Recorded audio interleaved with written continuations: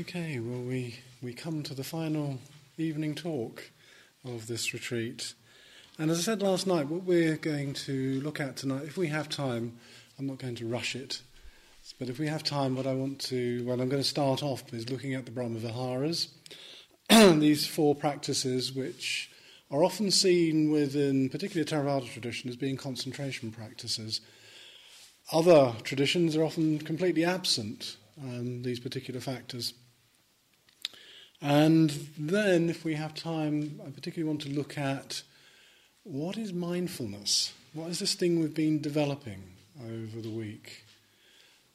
Is it just paying attention, or is attention something different from mindfulness? And so hopefully I'll pick up, even if we just deal with that briefly at the end, I want to pick that little one up. Okay, I'm going to start with a couple of quotes. One which I paraphrased. I'm going to read you the proper thing now, because this is actually a translation of it. This is by a 14th century Tibetan spiritual master called Longchen Rebjampa. Thus a person who, by having taken refuge, has become the site for spiritual growth, will cultivate their mind for the welfare of all of those who are alive, by letting the flower of compassion blossom in the soil of love, and tending it with the pure water of equanimity in the cool shade of joyfulness. Now, let's go back to the place in the oldest part of the canon, in the Sutta Nipata, where the Buddha actually speaks about metta, the Metta Sutta. Interestingly, this for all of those who were schooled in the days when you had to recite the Lord's Prayer at the beginning of the day, the Metta Sutta is done in Sri Lankan schools. Everybody recites the Metta Sutta at the beginning of the day. And it's called the Metta Kalanya Sutta. He who is skilled in welfare, who wishes to attain that calm state, nibbana, should act thus. He should be able, upright, perfectly upright, of noble speech, gentle and humble, contented, easily supported with few duties, of light livelihood with senses calm, discreet, not impudent, not greedily attached to families. He should not pursue the slightest thing for which otherwise men might censure him. May all beings be happy and secure, may their hearts be wholesome. Whatever living beings there be, feeble or strong, tall, stout or medium, short, small or large, without exception, seen or unseen, those dwelling far or near, those who are born or those who are to be born, may all these beings be happy. Let none deceive another, nor despise another, any person whatsoever in any place. Let him not wish any harm to another out of anger or ill will. Just as a mother would protect her only child at the risk of her own life, even so let him cultivate a boundless heart towards all beings. Let his thoughts of boundless love pervade the whole world, above and below and across, without any obstruction, without any hatred and without any enmity. Whether he stands, walks, sits or lies down, as long as he is awake, he should develop this mindfulness. This, they say, is the noblest way of living here. Not falling into wrong views, being virtuous and endowed with insight, by discarding attachment to sense desires, never again is such a one reborn. I think he makes his point. Well, that's the task. Metta. Metta. Well, how do we translate this term? Often it gets translated as loving kindness. Then it gets close to a very near enemy of metta, which is sentimentality. When we translate it as loving kindness, it's really a boundless friendliness. Yeah, it has no boundedness to it whatsoever. And in fact, metta is a distinctly Buddhist emotion in many ways. It's an attitude really of the heart and the mind.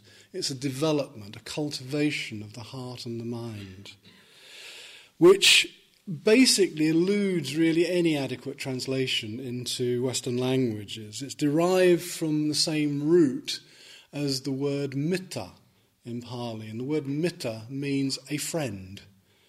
A kalyana mitta, just for those who don't know, a kalyana mitta is a spiritual friend, or mitra as it is in Sanskrit.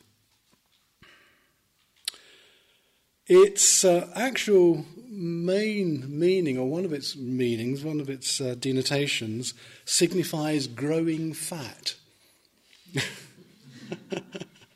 This is kind of expansive love where you're swelling up with this boundless friendliness. You can't keep it to yourself. It has a connotation of spreading as well, of being spread, expanding.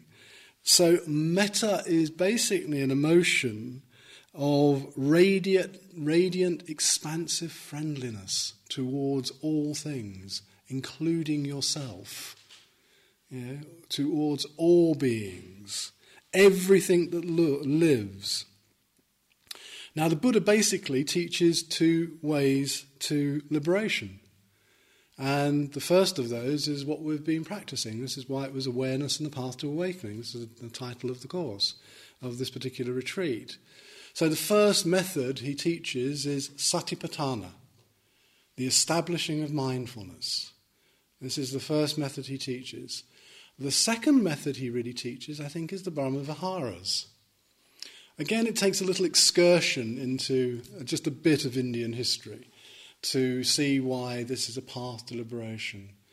Within the traditions, this typically has been treated primarily as a concentration practice, developing of friendliness and the other Brahma Viharas as well, compassion, gentle joy, and equanimity have been treated as concentration practices, which will lead you, according to these very traditional views, will lead you to a rebirth in the Brahma heavens.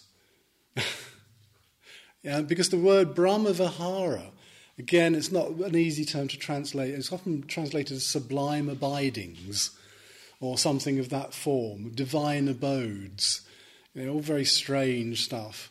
It literally means dwelling with Brahma. Now, Brahma was the kind of principal Hindu deity, or principal Brahmanic deity, in ancient India.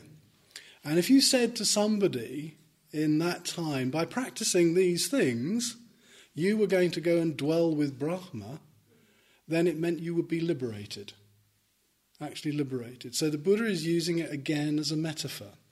Obviously, it means a lot more within Indian society when you utter the words Brahma Vihara than it does in English when you speak about it. However, as a colleague of mine once said, unfortunately, a lot of the people in the early traditions were a bit literal-minded, not like the Buddha. They weren't as clever as the Buddha. They took it literally that if you said, practicing these things, you will go to you will develop Brahma Viharas, then you were literally going to go and live with Brahma. And that's how the tradition has taken it. These practices are far, far more important than that. They are actually a form of mindfulness in themselves. Metta bhavana is the cultivation of boundless friendliness towards all beings. It also activates the heart directly to open up to others. It actually, in the Pali, you don't get this in the English, you even don't get it even with the word love. In the Pali, it actually has a sticky quality. It makes you stick to others. Whereas actually most of the unwholesome things, such as hindrances and unwholesome states of mind, push you away from others, force you away back into self, take you right back into your selfing. Me first, me second, and me third. Right back there. Whereas the qualities, particularly the Brahma Viharas and other wholesome mental factors, bring you into close relationship, literally bring you out of yourself, by opening the heart to others. There's a little bit more room in your heart, and obviously we're using a metaphor, there's a little bit more room in your heart than just for you. Actually, you don't really have you in there either, most of the time. There might not be a lot of sensual craving there. but not a lot of genuine affection and friendliness. So traditionally, the practice starts with the cultivation of friendliness towards oneself. Eastern teachers, I think I might have mentioned it, Eastern teachers were quite astounded at how little people in the West like themselves. They were astounded, actually, at the difference, the changes they had to make. So, for example, in the Brahma Viharas, they had to make this adjustment from actually developing this friendliness towards yourself, which is almost taken as a given in Eastern culture, to being something we really have to concentrate on in the West. Really start to open ourselves up to a friendliness towards our own processes, towards this whole being who sits here. Because if we don't, we find it very difficult to authentically extend it towards others. If there's no friendliness in my heart for myself, then there can be very little friendliness in my heart towards others here.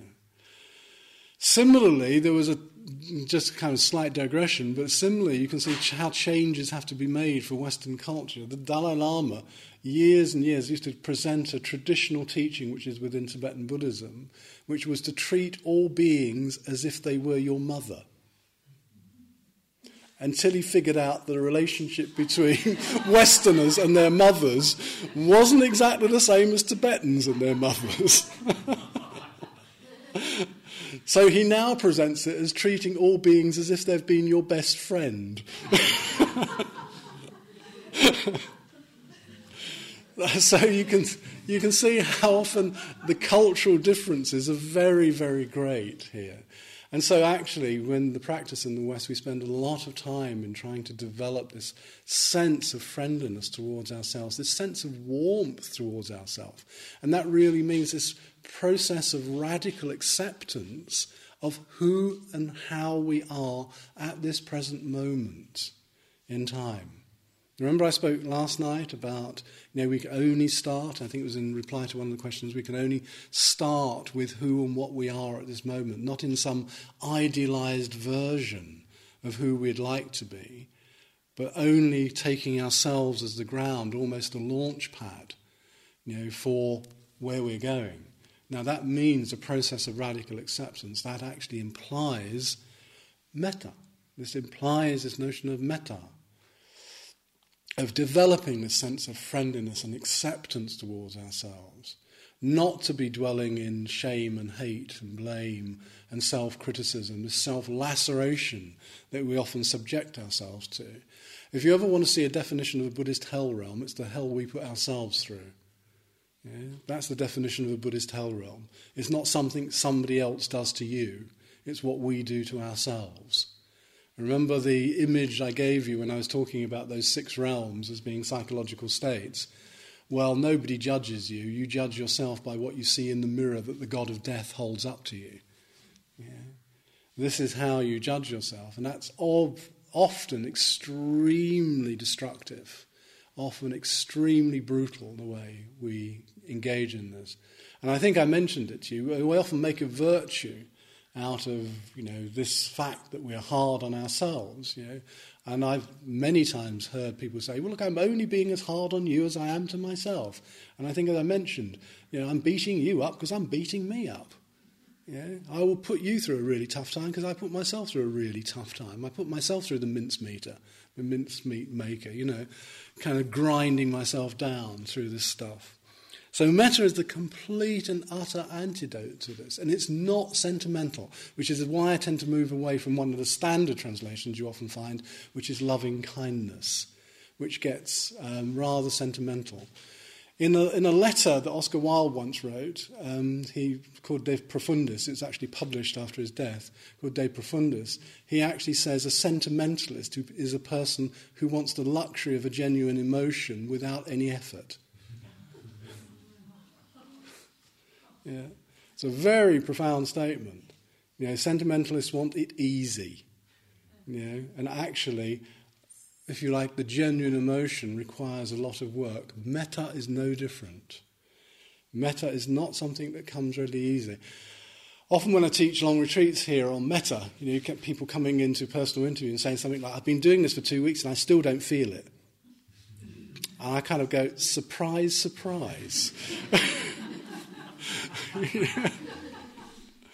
Because it takes a lot of work. It takes a lot of inclining the mind towards it. So this is why it's a mindfulness, of completely inclining the mind. It's almost, if you like, a behavioural gesture with the mind, where I keep directing my mind towards what is good and what is wholesome and what is friendly on a very, very regular basis. The ideal practice, if you have an ideal practice at home, would look something like this: doing a session of Satipatthana Vipassana as one of your sessions and doing a session of metta as being the other of your sessions.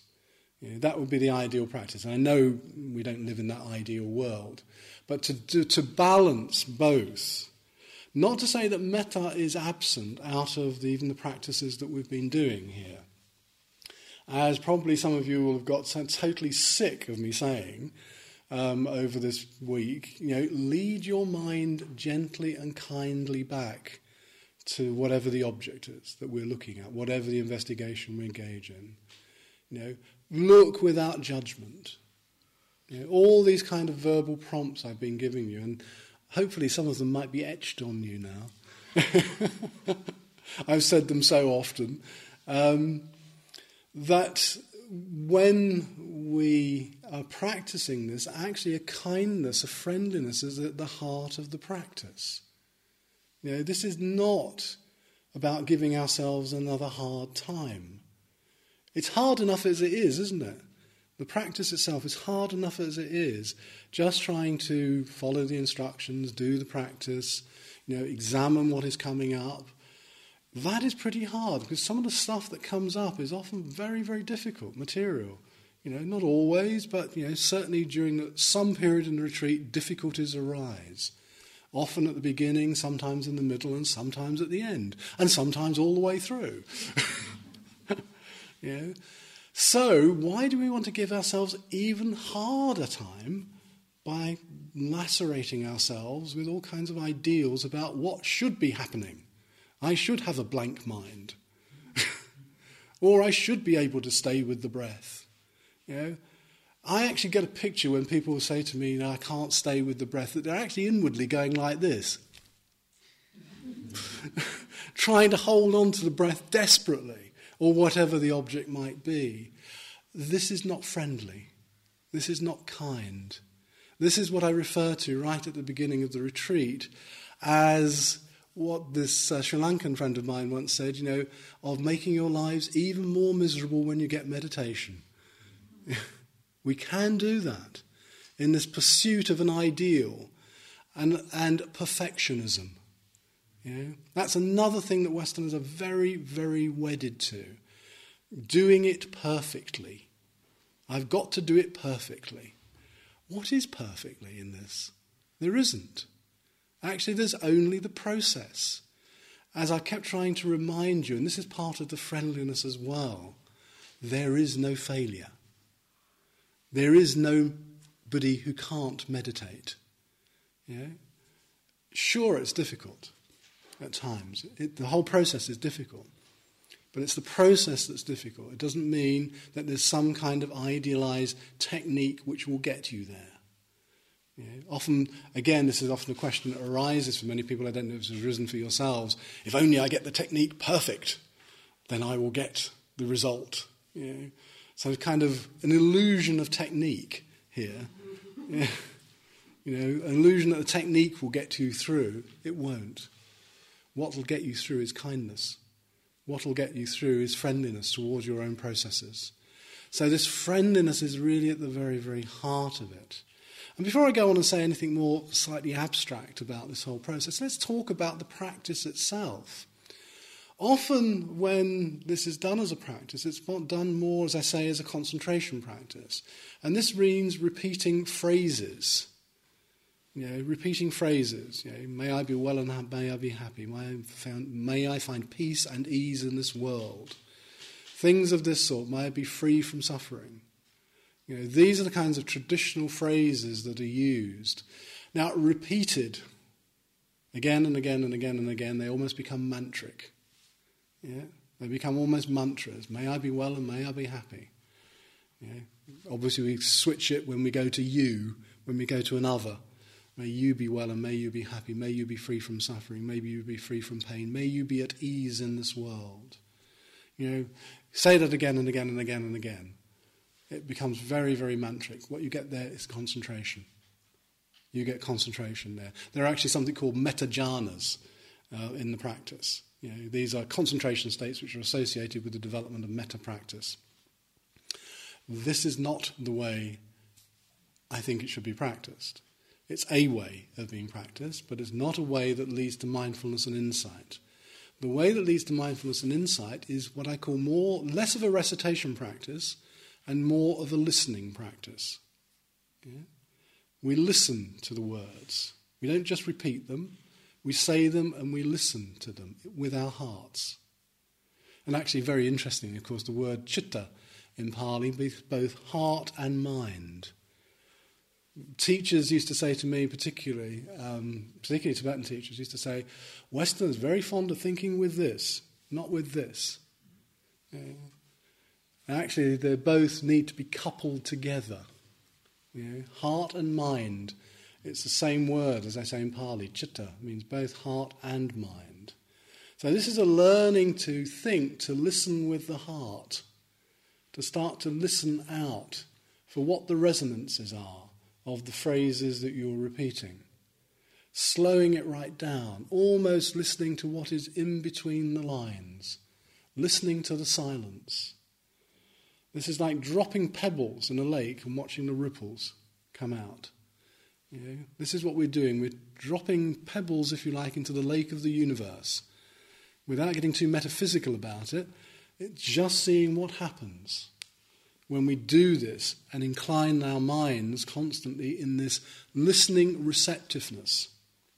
So we're becoming receptive to the possibility of friendliness and kindness being activated in our heart-mind here, rather than keep reciting again and again and again, which gets actually quite boring. It really, really does get quite boring doing it that way. But this way is actually to open up into a genuine relationship with these phrases, a genuine relationship with them. So actually it's not you so much reciting them as them reciting you. Think about that for a second. You're being recited by these kind of words. I know this sounds bizarre probably to a lot of you, but in a sense it's learning to come into a different relationship with these phrases so they work on you. They work on producing something within you. Almost like the way, and this is slightly the way poetry can work on people. It works on producing something, and that something is often unexplainable, how it works on you. This is what great language does. I often recommend people when they're doing this practice as well, not just to take the stock phrases, but to mould them into your own words. Find them in your own words, expressing the same spirit, but in your own words, because you have to have a relationship with the phrases that you use. If they kind of seem distant and archaic, which of course often when they're translated out of Pali they do, then they're not going to work so much on you.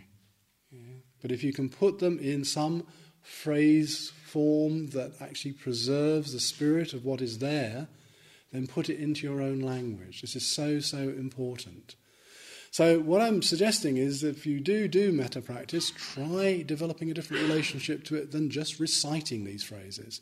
Reciting the phrases will have an effect, but probably not the effect that you were thinking about. You'll probably get more concentration. You'll probably get more focus. You won't necessarily get the effect of metta growing in your heart. It's only with this way of really, really opening that you get it. So metta is this activation of the heart to open to others, to draw close to others. And it ultimately, of course, as you heard from the Longchenpa quote, it's the soil out of which compassion grows. You know, many people like to leap into compassion, trying to be compassionate. If there's no friendliness there, there's no nutriment. There's no soil in which it's embedded. It's only with the development of the ground. Notice again lots of horticultural metaphors in that quote I gave you. Almost a horticultural metaphor in growing it. This is what we're attempting to do. We're attempting to grow metta in our lives. To grow compassion here. Well, actually metta here more is the soil, as Longchenpa says. The soil in which we plant the seeds of compassion.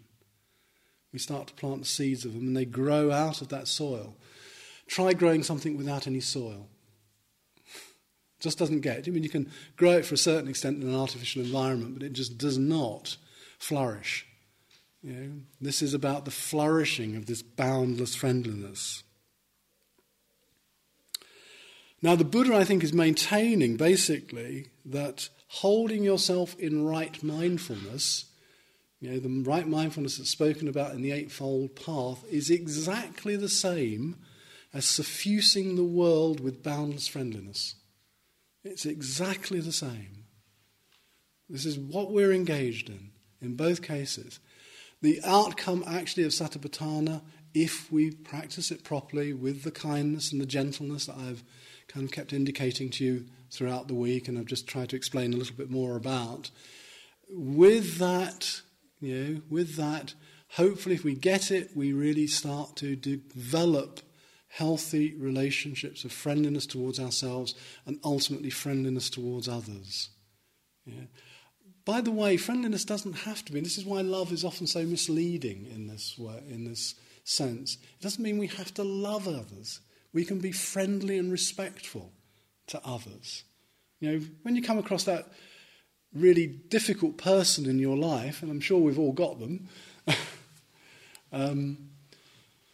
when we come across that difficult person, it's very difficult to get beyond, if we have an ideal of perhaps loving them, being compassionate towards them. Well, actually, more often than not, you can actually develop a friendlier attitude towards that person rather than immediately have this ideal, I've got to love them.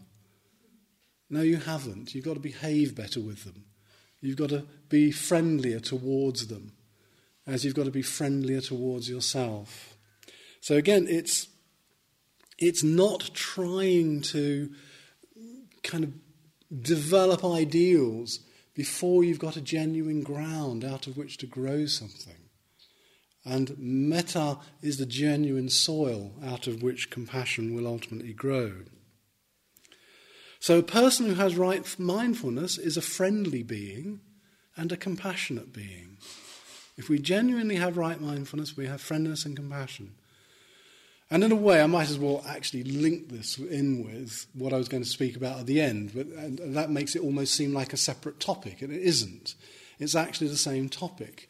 Because when we have genuine mindfulness, and this was made very explicit in the material of the Abhidhamma, this real compendium of psychological material in the Buddhist canon, in the Pali canon, when we have genuine right mindfulness, it's what's called a universal wholesome mental factor. It's called a sobhana factor, a beautiful factor.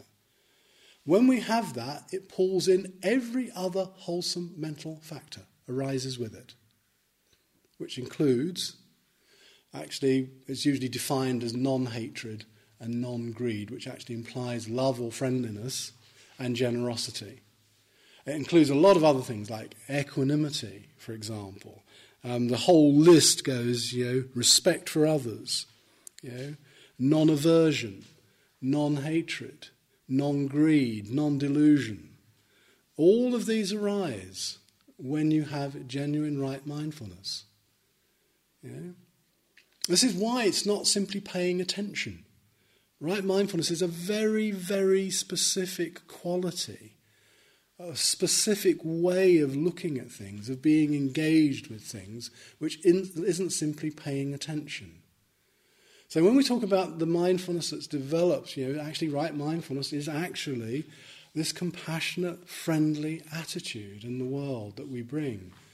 It's the natural outcome of that because it arises together with it. When I'm genuinely mindful in this world, when I'm genuinely mindful, I'm a compassionate being. It's in non-mindfulness, in unmindfulness, that we find the other factors, the unwholesome mental factors coming in. Yeah? This is actually really about vigilance. Yeah? A degree of vigilance, being really there, attentive to what is happening. Minute by minute, being vigilant, what your mind is doing. Now, of course, this becomes much, much easier the more we practice. The more immersed in the sense we get in or understanding of the mind's processes, the more familiar this becomes. You see the arising of something like patiga, anger, coming up. The mindful person knows that leads to unskillful behaviour. Yeah? The mindful person, of course, is mindful of it as arising as well. Therefore, doesn't go through with it, abandons anger. Yeah? Replaces it often with kindness. Yeah? This is the mindful attitude. Now, this is quite different from paying attention. There's quite a lot of, I feel, sloppiness sometimes in the use of the word mindfulness, when actually it's often being referred just to paying attention. And one phrase I've often heard, often in actually MBSR, mindfulness-based stress reduction, and mindfulness-based cognitive therapy context, is that, for example, it says you can be a mindful burglar. Burglar. Somebody burgles houses, goes into houses and steals things. Or a mindful sniper. This is a complete wrong use of the word mindfulness here. What you've got is somebody who's very skilled in paying attention. Yeah? And attention is what's called within these great long lists that you get in the Abhidhamma. Attention is what's called is a universal mental factor that arises with every moment of perception. Attention is what arises with every moment of perception. However, attention, which is called manasakara, can take a wholesome form and an unwholesome form. So I can pay attention to things which are very unwholesome, like developing my skills as a sniper, or I can pay attention in particular ways that develops wholesome skills. And that's yonaso and ayonaso manasakara. The word yonaso actually refers to the womb, and actually what's given birth to. So actually unskillful behaviour is literally like a stillborn. Yeah. It's really, really unproductive of anything good in this world. And so the word that's being used is really indicating that this attention is a variable quality. It's ethically variable. It moves. We can place our attention just as avidly on really unwholesome things as we can on wholesome things. So when it's attention, wise attention, as it's put, yonaso manasakaro, then it's placed on wholesome factors, the development of wholesome things within our life. When it's unwholesome, it's ayonaso manasakaro. It's placing it on anything which is really can be really violent, can be really extremely criminal in its actions. So look at the way you place your mind. That's stage one, because attention is stage one of this development. So it really means that we have to look very carefully where you're placing your mind. Where are you? You can do this almost as a thing within daily life. Where is my mind now? Just in daily life. Where has it gone? Where is it? Is it on the unwholesome or is it on the wholesome? Now, you don't have to do it so you become completely self-conscious about everything, but it's a good question to ask yourself just in daily activities. Where is my mind now? Where is your mind when you're doing a mundane task? Doing, I don't know, the hoovering, or doing the washing up, chopping the vegetables. Well, actually, these are things you do here, aren't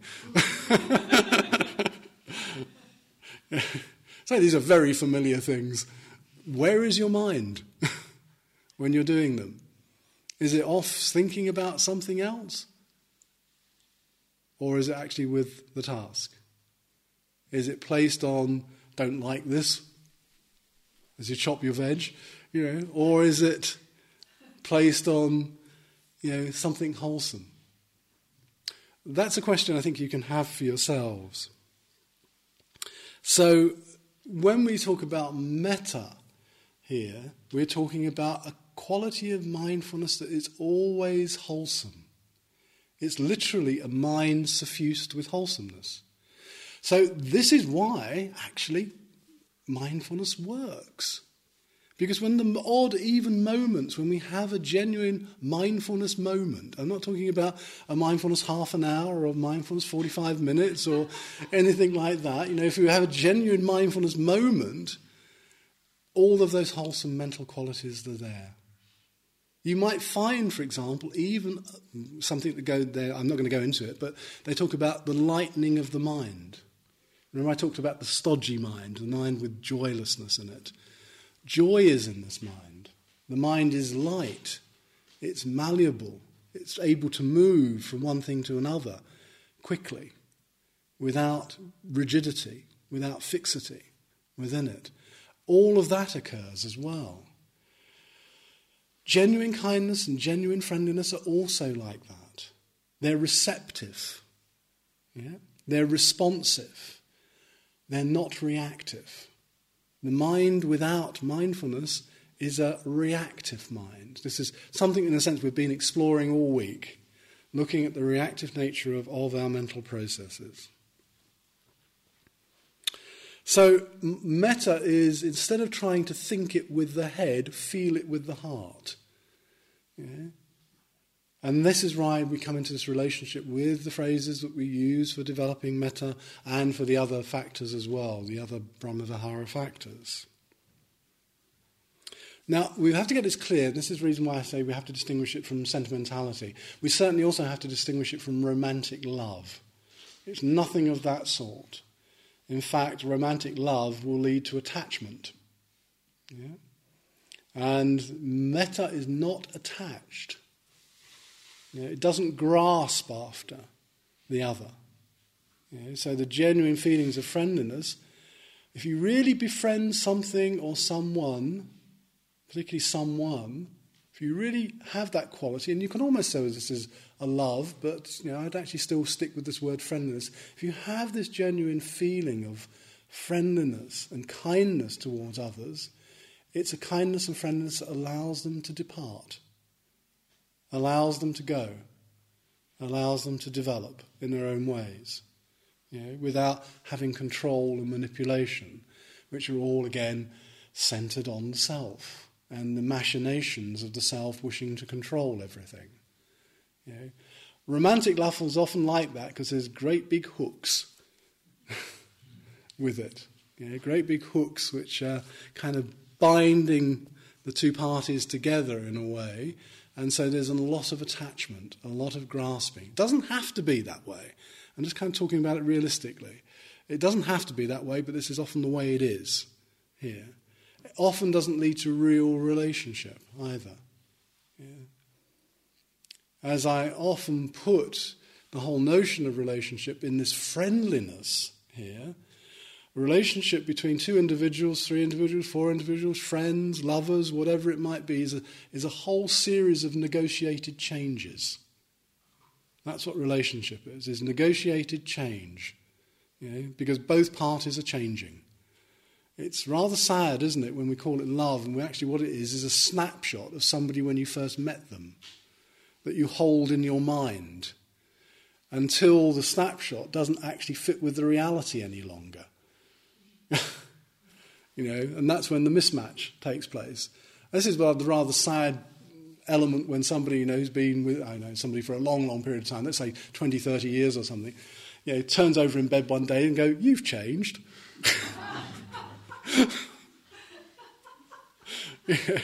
That's when the mismatch has become so glaringly obvious. So actually what's really, really involved in this friendliness is taking change. Being able to take the change of the other. Being able to let go as well. All of this is implied in metta. Now, as you can see, all of that takes a tremendous amount of mindfulness. All of it takes a huge amount of mindfulness. It's not simply paying attention. I have to do things. I have to do things in my life. I have to do things to be with another in this way. Otherwise, the other is Jean-Paul Sartre's hell. Hell is other people. His idea of hell, by the way, was 4 people locked in a room. That was hell.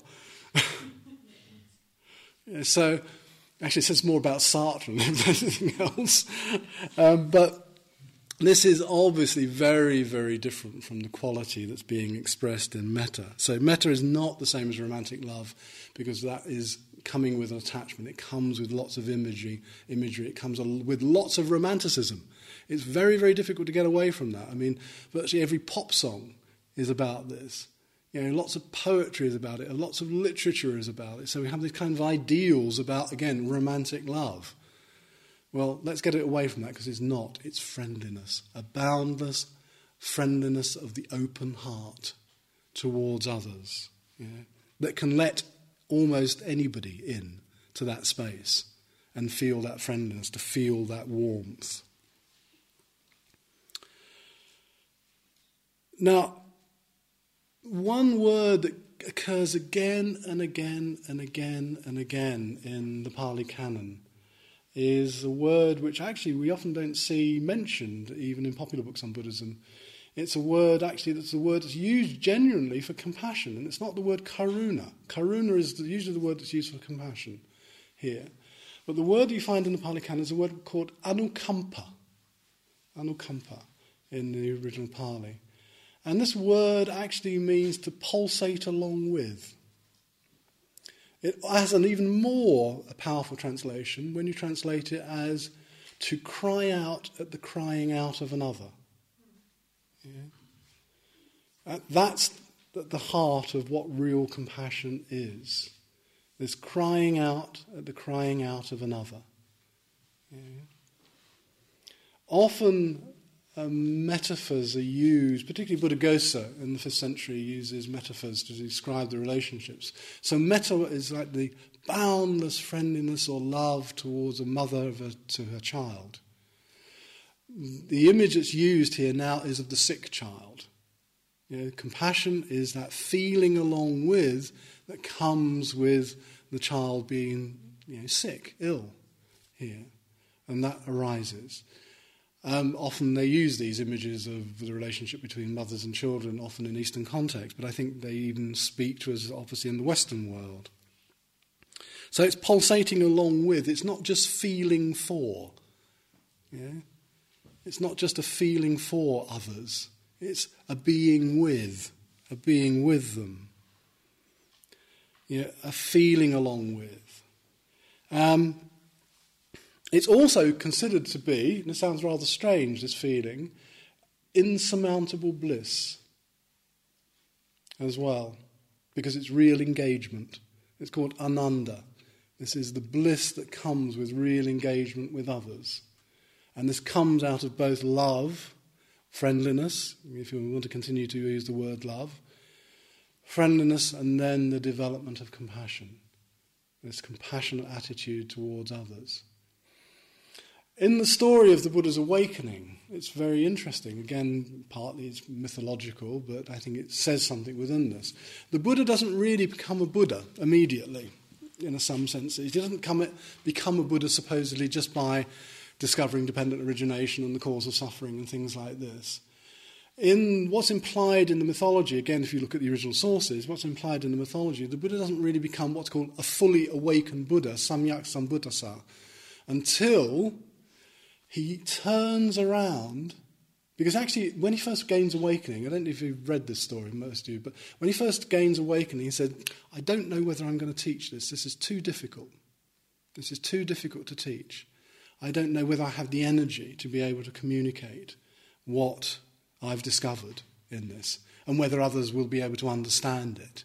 And then it says he's basically petitioned by something called Brahma Viharas, who's a kind of mythological figure who comes and says, please, please, he says, teach for the benefit of all.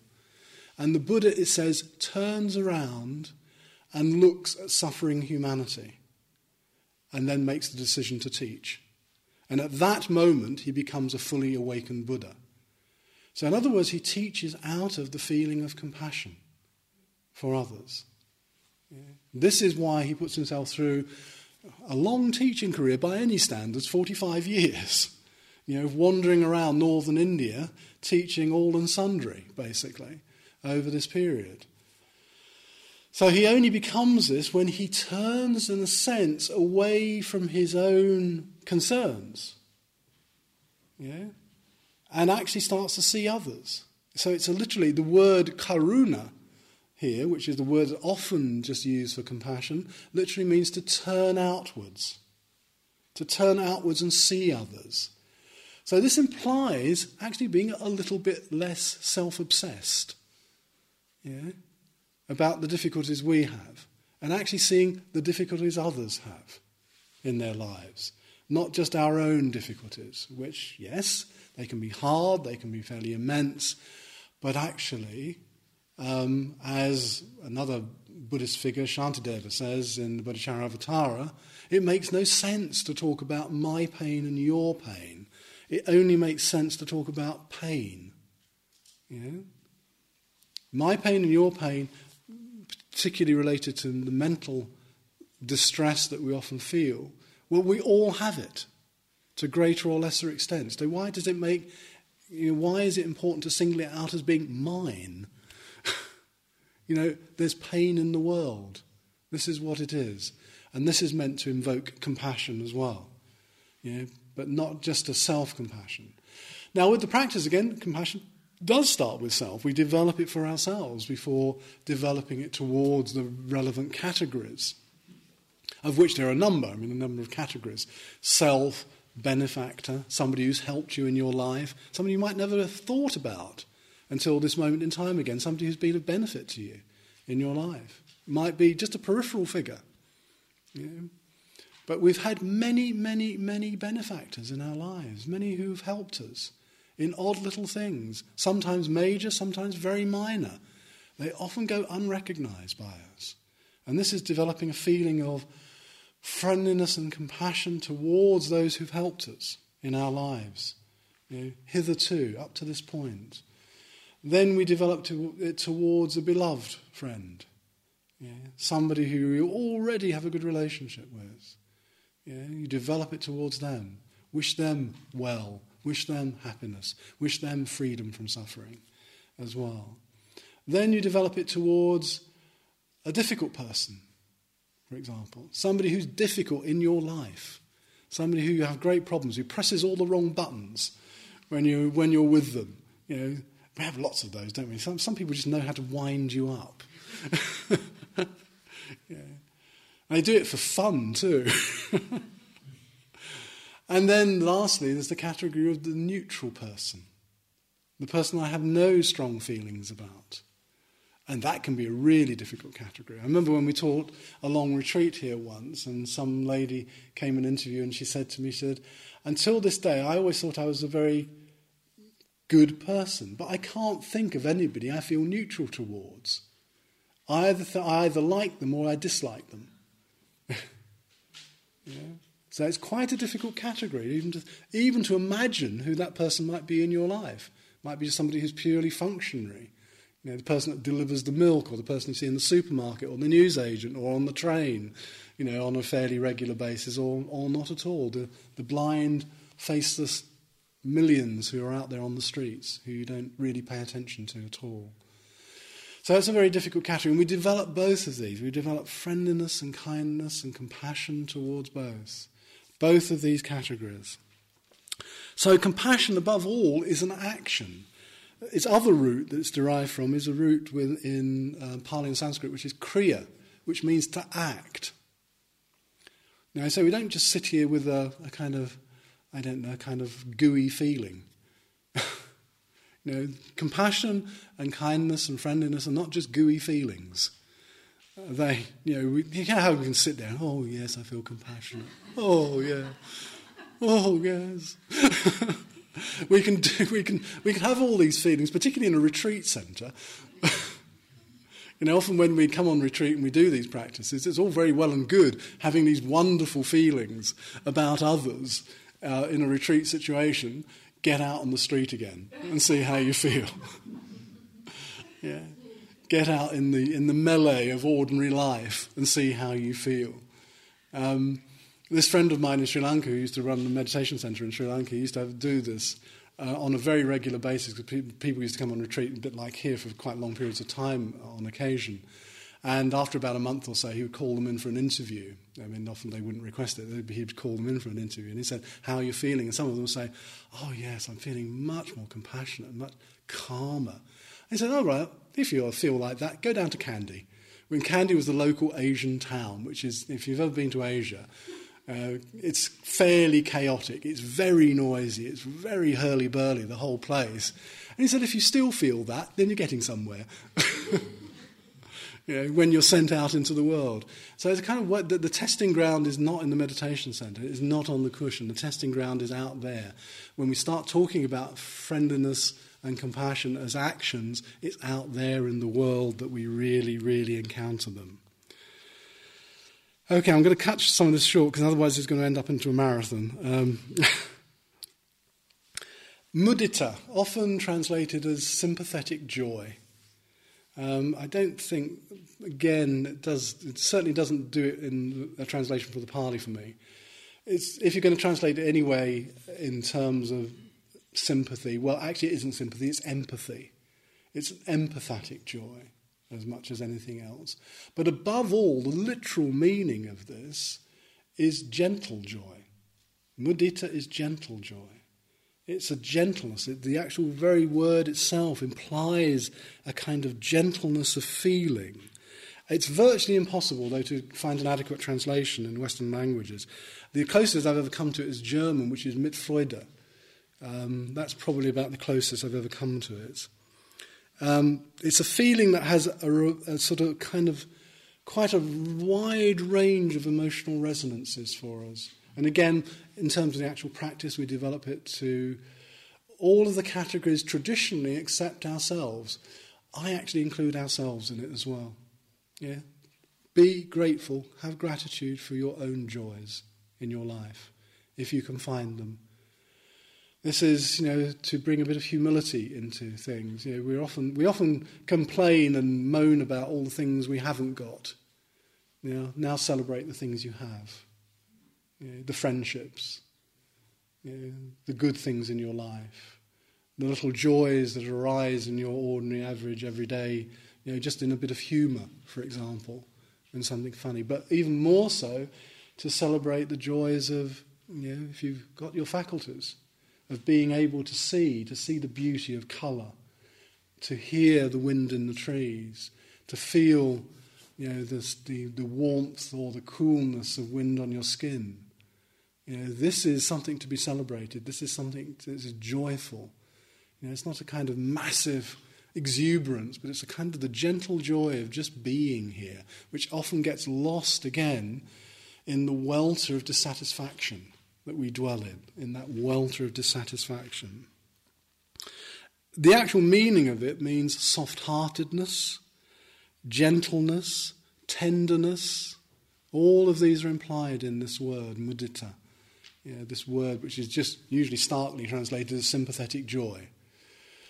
I actually personally think this is one of the most difficult things, because if we take it as being some degree of empathy with another, it's actually quite a difficult quality, because actually this empathetic joy means literally taking joy in others' joy. I'm joyful because you're joyful. Because things might not be going well in my life, but they're going well in your life. I will celebrate your joy. I will feel joy because of your joy. And you can think of this, I'm really glad that you've just won the national lottery. I'm so happy for you. You can see its opposite quite easily. It's a sort of grudgingness about it, so it doesn't have any of that. Mudita is both, again, concern and bliss. It has a blissful element. It's an infectious joy which is born of metta and karuna. So, if you like, metta and karuna deal particularly with the more difficult. Particularly karuna deals with the more difficult aspect of life, doesn't it? Because it's dealing with others' pain, others' suffering, that pulsating along with and feeling for them in their pain and their misery. Feeling for our own pains and miseries as well. So this is kind of the very difficult side. This is the harsher, more negative, perhaps, side of life that we see. But actually life is a mixture, isn't it? It's a play, as actually one of the Mudita phrases has it. It's a play of joy and sorrow. This is what life is. It's a play of joy and sorrow. So even when I'm not having it, others are having it. So it's feeling joy that others are experiencing joy, being grateful for the joy that we experience in our own life, for the good things that happen to us. So it's not a sort of joy that's born of self-absorption. It rejoices literally in the joy of others. It rejoices in that. Upekkha, just to bring this to a conclusion, I'm going to say something very briefly about this, and you can ask me questions then if we've got a little bit of time. But tomorrow, bear in mind, I'll open up for a big session of question and answer, so don't feel you have to get all your questions in this evening. Upekkha is the last of these developments of mindfulness in this world. So we've got 4 forms of mindfulness here, 4 very strong, and they're not just paying attention. In paying attention, I can get romantic and I can get silly and I can get sloppy because it becomes very unwise after a while. This mindfulness is a direct engagement. The friendliness, which is an engagement. The karuna, which is an engagement. The anukampa, which is an engagement. Obviously, the friendliness and the compassion, the joyfulness in this life. Let's celebrate things as well as being miserable about them. However, at the end of this path is equanimity. And I think in many ways this equanimity is what the Buddha also means to a degree by nirvana, by the culmination of the goal. The culmination is this having poise, balance in this world, not being thrown by those, Hamlet's soliloquies, slings and arrows of outrageous fortune, which are happening to us. Not being thrown off balance every time something happens, being compelled into reactivity yet again. So equanimity is the picture, if you like, of the perfectly balanced mind. There are all kinds of practices, I'm not going to talk about them this evening, which are associated with the development of equanimity. But this is, in a sense, where we're heading. This is the goal, in many ways, this development of a profound balance in life. But that is only born out of the other 3 factors.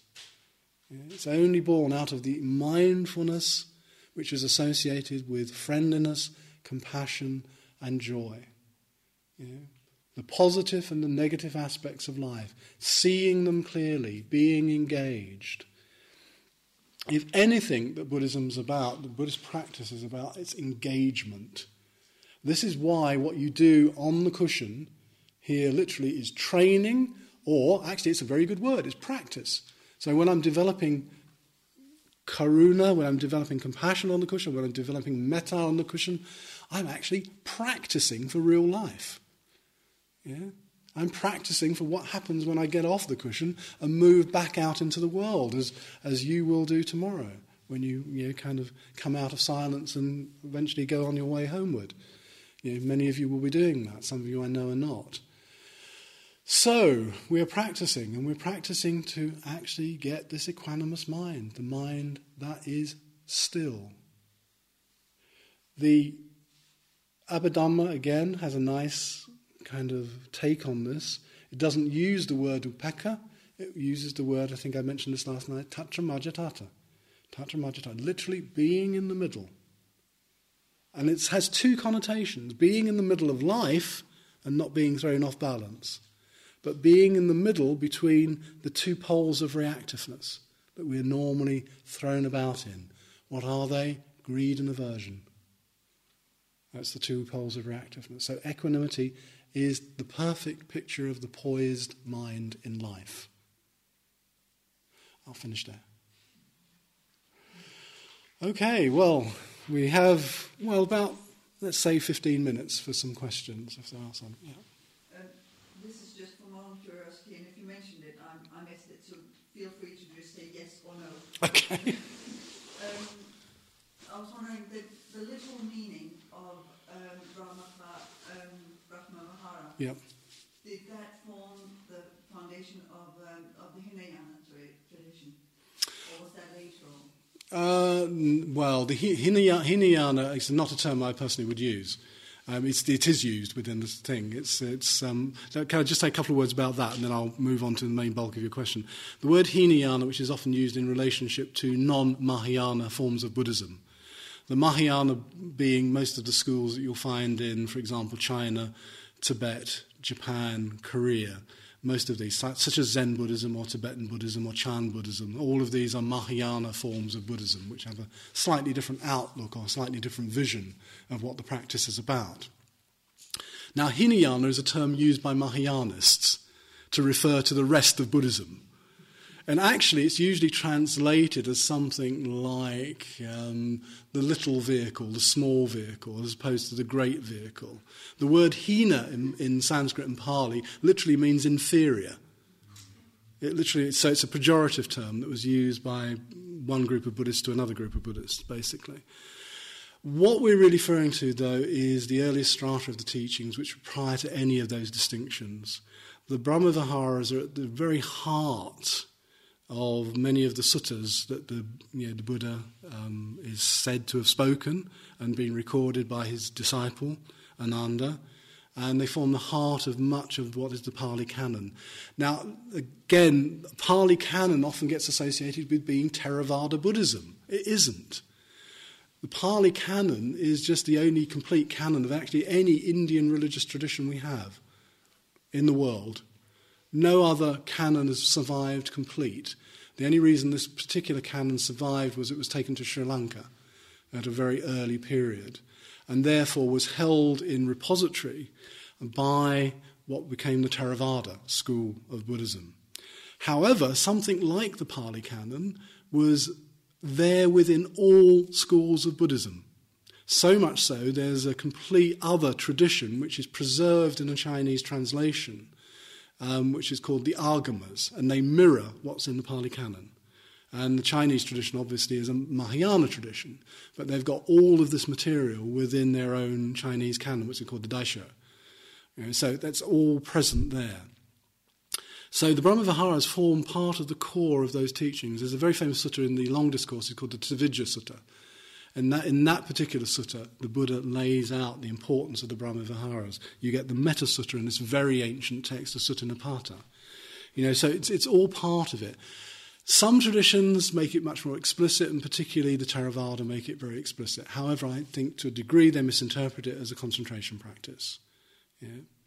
I think when we go back to the early text, when we look at the early text, we see much, much more that it's a mindfulness practice, that these practices are insight practices as well.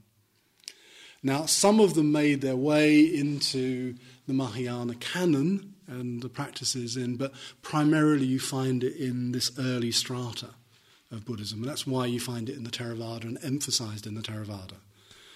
Gosh, that was a long answer to a short question. Sorry about that. No, so it's me that's making it complex, but yeah, and then...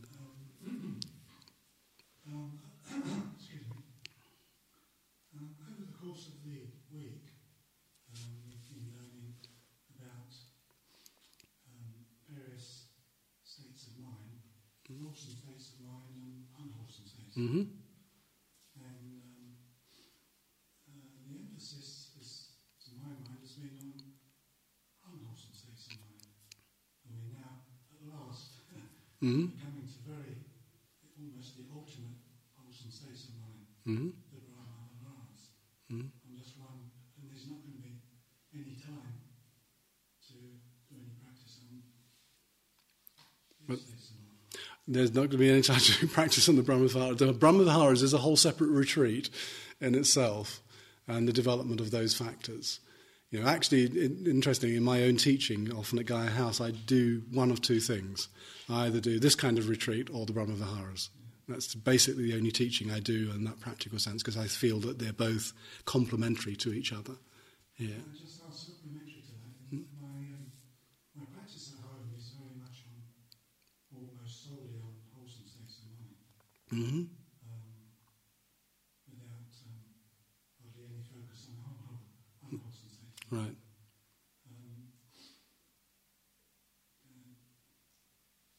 Do you think I should continue in that? I think it should be balanced. I think it should be balanced. I mean, part of the reason, and here's a bit of a rationale, I think I gave it to you slightly before, a bit of a rationale behind why we look at the unwholesome states. Why do we spend so much time looking at these unwholesome states? Because actually, normally, they're going on so fast in ordinary life, I don't see them. We're just caught up in them. Here is an opportunity to really see the mind in operation, the mind in action. Now, because it's samsara, a lot of what we're engaged in is dominated by unwholesome states of mind, often not perceived, but just giving rise to action and speech in particular. Often it's not perceived. So this is the reason why we spend quite a bit of time, because it's this slowing down process. Remember the slowness that I spoke of? Well, this is the slowness, the slowing down process, beginning to see the problem, to see why even, often when we meditate for long periods of time, we don't actually see much progress in terms of our interactions with others. They're often still as fragile and brittle as they were 20 years ago. And that's often because we haven't seen the depth of the problem. And the Buddha is very, very strong on this, of actually beginning to see the depth of the problem. Because an illness only half diagnosed will return. If it's fully diagnosed, then we know exactly, in many ways, what to do about it, what to actually prescribe as the regimen back to health here. And I think this is exactly the same case with the Buddha's teaching. We spend a lot of time looking at the unwholesome states of mind. As I kind of joked about it one night and said, I'm not trying to make you feel miserable. This is not just an attempt to make you feel miserable and just how bad you are. It's completely the opposite, actually. Is actually to see that there is space, that there is gaps, that there are sometimes the absence of those things as well as their presence. There's sometimes the absence of hindrances, sometimes not a lot, but there are absences, there are gaps where other things are arising as well as just the hindrances. So actually in beginning to look and almost sort of touch and palpate the unwholesome, you start to see the lacunae, which actually are the presence often of the wholesome there. Now, today, obviously, we've directed our focus completely the opposite way. And this is the balance, again, starting, even because it's quite subtle to see that the absence of a hindrance, say, is the presence of something wholesome. Then we start to look at, really what wholesome factors are there, to see how often they arise or how little they arise in our life. If we see them arising very little, we know we've got a lot of work to do. And I think probably most of us have in terms of cultivating those wholesome states. But it means cultivating them in relationship to the unwholesome, because it's kind of turning away from the enemy, not repressing it, but turning away from it, no longer feeding those things any longer, because I see them clearly. I'm not going to feed my anger. I'm not going to feed my jealousy. I'm not going to feed my irritation. I'm not going to feed this and that and everything else. And if we cease to feed them, a bit like the fire going out, these weeds will die. They will wither and die. I was thinking, if you practice right mindfulness in a wholehearted manner, you will be able to see when these negative states come up and be aware of them. Yes. Yeah, if you really did. And in fact, you would see them, for example, even in relationship to what I've been talking about tonight. Because if I'm really, really developing the right mindfulness, which is friendly in attitude, I really know when it's not. I really know when there's the absence of that friendliness in my life. Yeah. So yes, and this is what it's about. Though with somebody with, as I said, in relationship to what I've talked about so far, somebody with real right mindfulness has boundless friendliness. The moment they drop out of it, that disappears. So, This is the watchword, is be mindful. Try to be mindful. But it's not just paying attention, because it means behaving mindfully as well. Just a little, well, it's not just a little thing, it's actually a very important thing. Here is a behavioural form of mindfulness. The irritating person, the person I really find it difficult to get on with, can I just listen with a bit more mindfulness to what they're saying? A little bit more friendliness? Can I even speak a few words of friendliness towards them? Yeah? Incline your mind towards that. See if you can do that. Or whatever other difficult situations you can think of where the automatic thing is to want to flee from it. Yeah?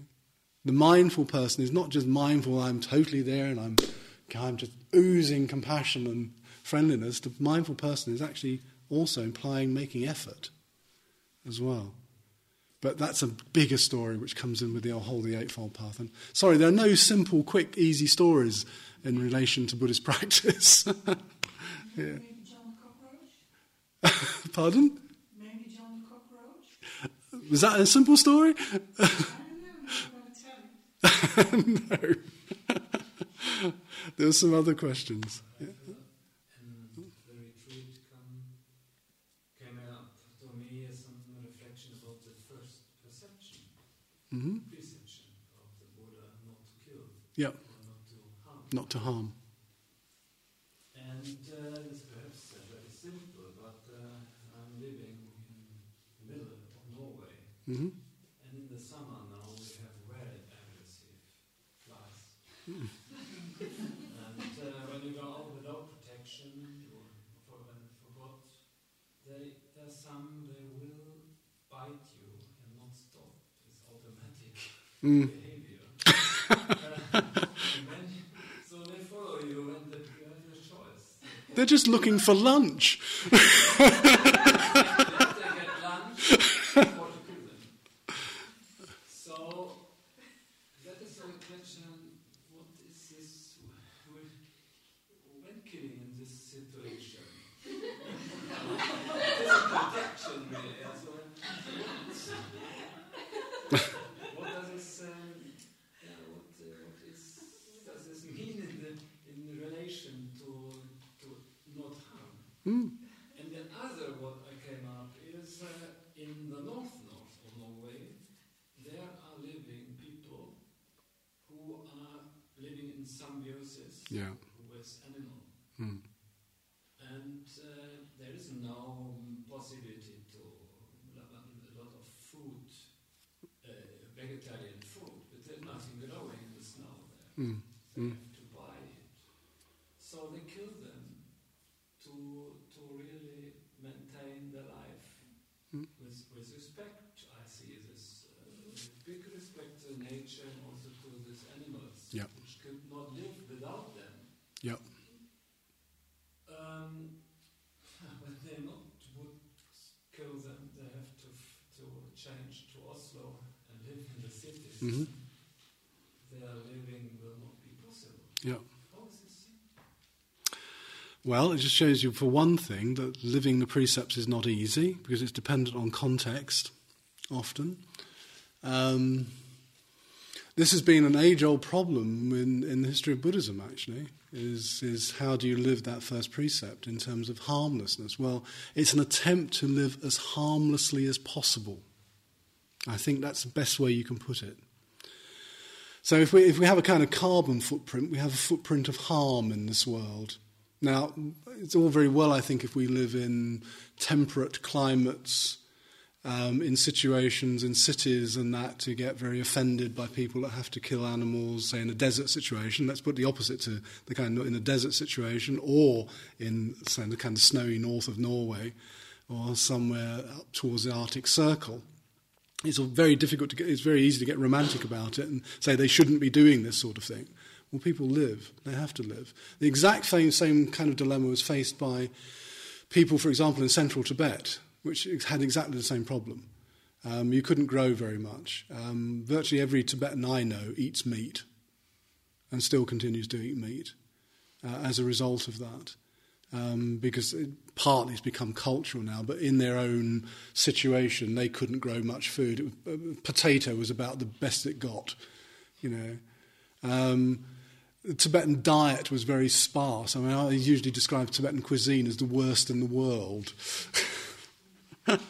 Endless diet of ground barley flour and butter and meat and... even their tea says it all, buttered tea.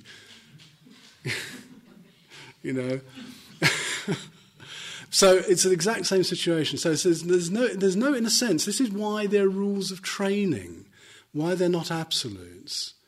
Because we might find ourselves in a situation where we do have to harm something, or kill something. But when we do so, do we do it out of a mindlessness? Or out of simple desire, craving?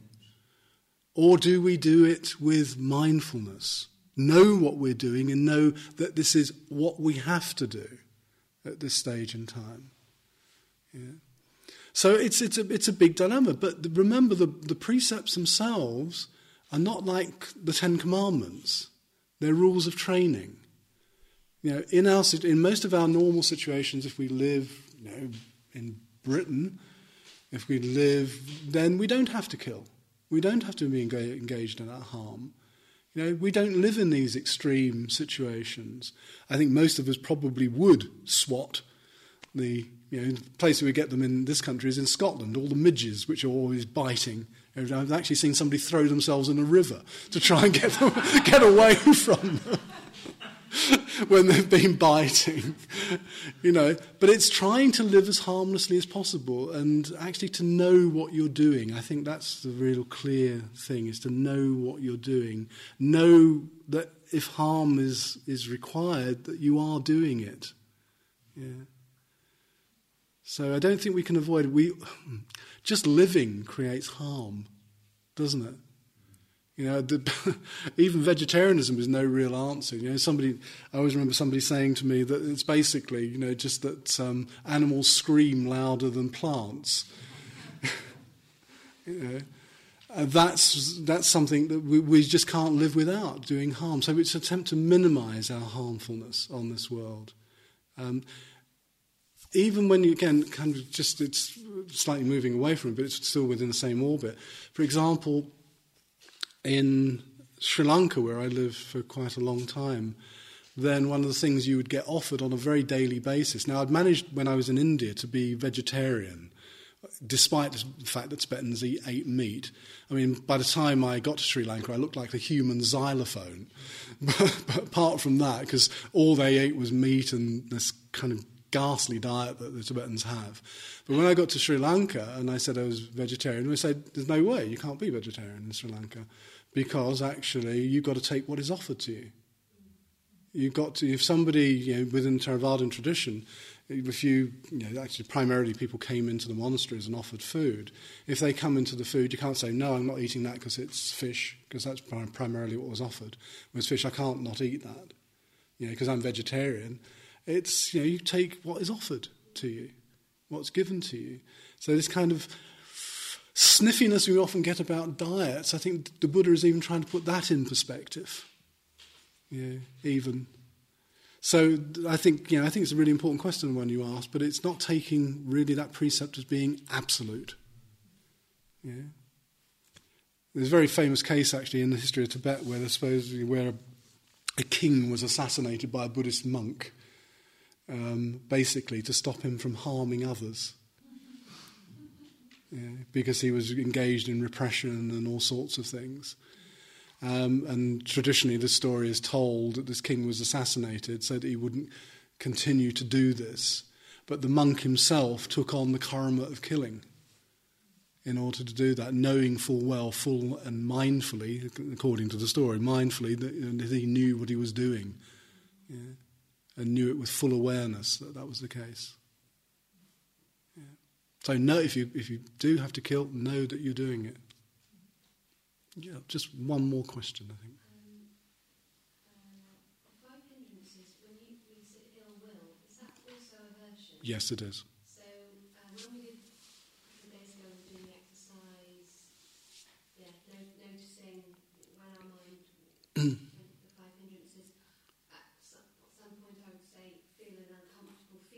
and could sort of go unpleasant. And I was like, oh, which of the hindrances is that? Is that ill will?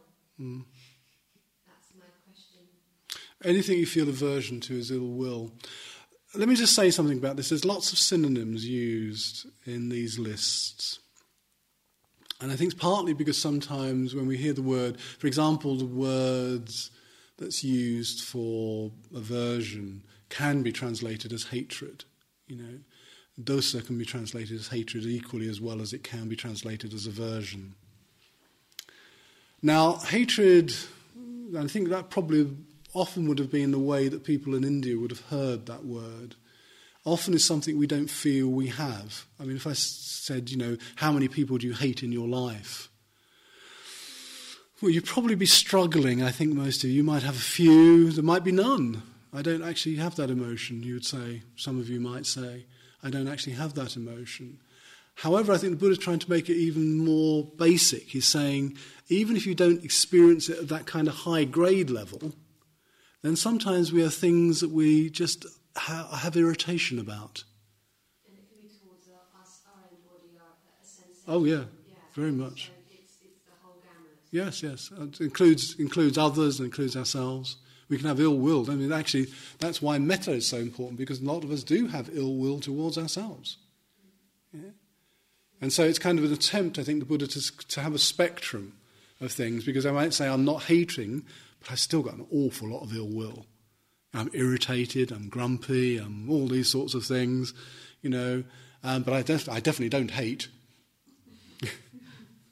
You know, and it's trying to show it actually runs through a kind of spectrum all the way down. Like the word dukkha has a spectrum from suffering all the way down to minor dissatisfaction. You know, I really like this, but there's a little too much sugar in it. Yeah. It's that kind of thing. Yeah. So we get a really good spectrum of different feelings. So, and in the same exercise, I wondered whether when my mind actually just wanted to kind of go off, drift off, I wondered, is that also aversion from being in the present? It is. Yeah.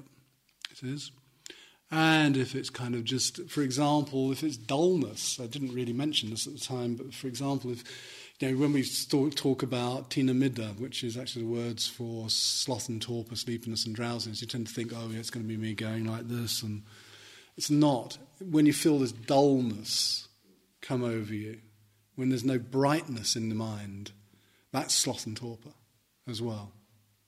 You know, when there's that lack of brightness, when there's a lack of vitality, a lack of interest, that's shading into your sleepiness and drowsiness. It might not, you might never go to sleep, you know, or even feel yourself nodding off, but it's definitely still the same. It's on the same hindrance, basically. Yeah. Okay, I'm going to call it close now, and as I say. Thank you for listening. To learn how you can support the teachers and Dharma Seed, please visit dharmaseed.org/donate.